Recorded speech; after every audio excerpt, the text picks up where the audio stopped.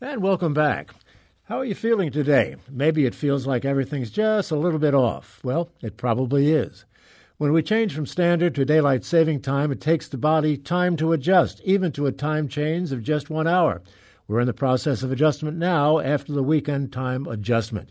We've discussed it before on this program. Here's an excerpt from a show we aired in 2016 with Washington University professor Eric Herzog. He told me a lot can go wrong after the time change. There are now well-documented reports showing that following the spring forward, there's actually an increase in the frequency of car accidents for 3 days after Sunday. And there's an increase in the risk of heart attacks. That particular result has been repeated since the original report in 2008, published in the New England Journal of Medicine. It's been reported at least 5 more times in independent data sets. We also see a decrease in mood in people's performance on Monday. We see reduced sleep for several days, increased sleep fragmentation. We actually see increased school absences and more people reporting sick for the days following the spring forward. What about the fall back? Do we have the same kind of things happening at the other end of the year? That's where things get striking. In fact, where most of the effects I just described will last for 3 to 5 days after the spring forward, in the fall back, things get better, but they only get better for 1 day. So the decrease in heart attacks, for example, only occurs on Monday, and then we're back to baseline heart attack rates. Well, what basically is going on? Well, we think what's happening is that this is related to our body's internal biological circadian clock, a clock that helps us anticipate the daily rise of the sun and fall of the sun. And this biological clock is normally synchronizing you to local time, so that if you live in St. Louis, you're synchronized to St. Louis or Central Time. And when you travel across time zones, you've experienced that transition that takes several days to get you synchronized to a new time zone. For example, if you fly to Paris, something like 8 hours time difference from St. Louis, it'll take you as much as 8 to 14 days to live on Paris time, completely getting a good night's sleep on the new schedule. With the spring forward, it's particularly tricky for 2 reasons. One is what we're doing is we're changing the time on the clock, but we're not changing when the sun rises. So we're asking our bodies to adjust to a completely artificial social construction. We're asking ourselves to wake up earlier with no help from anything in the environment. And it's really not clear how people ultimately do adjust to this new schedule. We set our alarms, we change our eating schedules, and we do our best to get sunlight at the right time so that we can somehow advance our schedule by an hour. Well, it's hard to fathom, however, that something like a minor change, relatively minor change of 1 hour, would cause heart attacks, that kind of physical disruption. Yeah, it is hard to imagine. I think for that reason, many people dismiss it. I think the truth is that we're always living in a pretty challenging environment, and those folks who have heart attacks are probably already at risk for a heart attack. And in fact, we know that there's a daily rhythm in the risk for heart attacks. The vast majority of heart attacks occur in the early morning hours, just before or just after waking up, which is probably for our heart the most stressful time, from having gone lying down for many hours to having to get up and move blood around and anticipate the demands of a workday. And so this additional stress of having to shift your schedule seems to be enough to increase the risk for heart attack even beyond what we're already experiencing. Somewhere in my notes, I saw something indicating that people who are involved in shift work, constant shifting of the clock for them, that they're at a greater risk for cancer. Some even have called that shifting a carcinogen. That's right. The World Health Organization lists shift work as a potential carcinogen based upon, for example, a large study of nurses working shifting schedules. And there they found an increased risk correlation with breast cancer. Shift work is a pretty general term, and we always have to be careful about what we mean by that. There are lots of people who don't work a regular schedule. So, for example, folks who might work the day shift for 2 weeks, then the evening shift for 2 weeks, and then the night shift for 2 weeks. That's a standard shift work schedule. And you might be shifting in one particular direction, like every 2 weeks you go earlier. That seems to be a schedule that's particularly hard for the human body to do. Advancing is harder than delaying for reasons that are still not clear. And that ties back to your original question, why is it harder to spring forward than to fall back? For reasons that are not totally clear, it's harder for humans to advance, to get up earlier, than it is for us to shift and delay our schedule. So flying east is harder for most people than flying west when we're traveling across time zones. Going back to daylight saving time and the risks that come with it, is it worth it? Is daylight saving time worth it to have people go through this? It's a great question and a tough one. You know, the history of daylight savings time is interesting. I think it started in the early 1900s in Britain, and people actually credit Benjamin Franklin for having come up with the idea for having daylight saving time in the spring going forward. And the goals were, as I understand it, were to save energy. They actually adopted it in Britain in part to try and lower energy costs because of the war, the World War I. There was also the argument that it was going to help improve physical well-being, and they actually tied it to people will be less likely to go to the pub and drink in the evenings. And they would be more likely to go outside and get some exercise and recreate in the afternoons while there was still light. And the main reason that it was promoted at the time was that it was going to help the military train in the daylight hours. So somehow shifting our schedule to better match the light schedule outside made good sense at the time.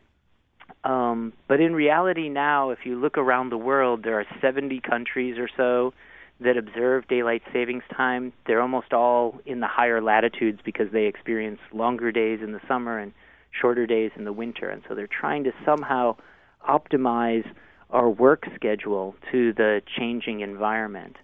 What's striking about this is it affects like 25% of the people on the planet. So a lot of people, billions of people.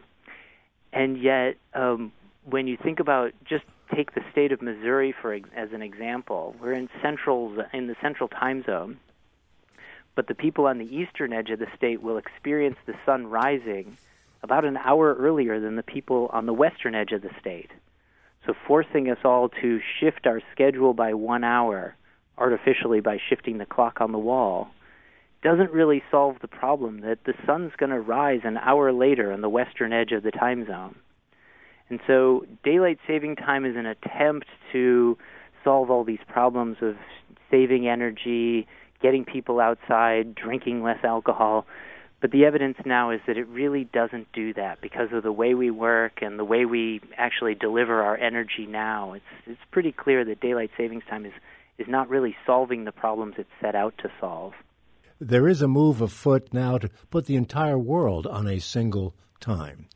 Right. So that's, in a sense, been tried in China, where they have a single time zone over, many thousands of miles east to west. And you can imagine that that's a difficult thing for them to do. The people in the Far East would experience the sun rising, let's say, at 8 a.m., and the people in the Far West would see the sun rising many hours later. I think it's about 8 hours from the furthest east to the furthest west for the sun to rise. So the sun would actually be rising at something like 4 p.m. For the people in western China. It works out there okay because there aren't that many people that live in western China. But for the rest of the world, it would be pretty difficult. And the reason we've gone to time zones really dates back to when trains were traveling across many time zones at much faster than people could travel before.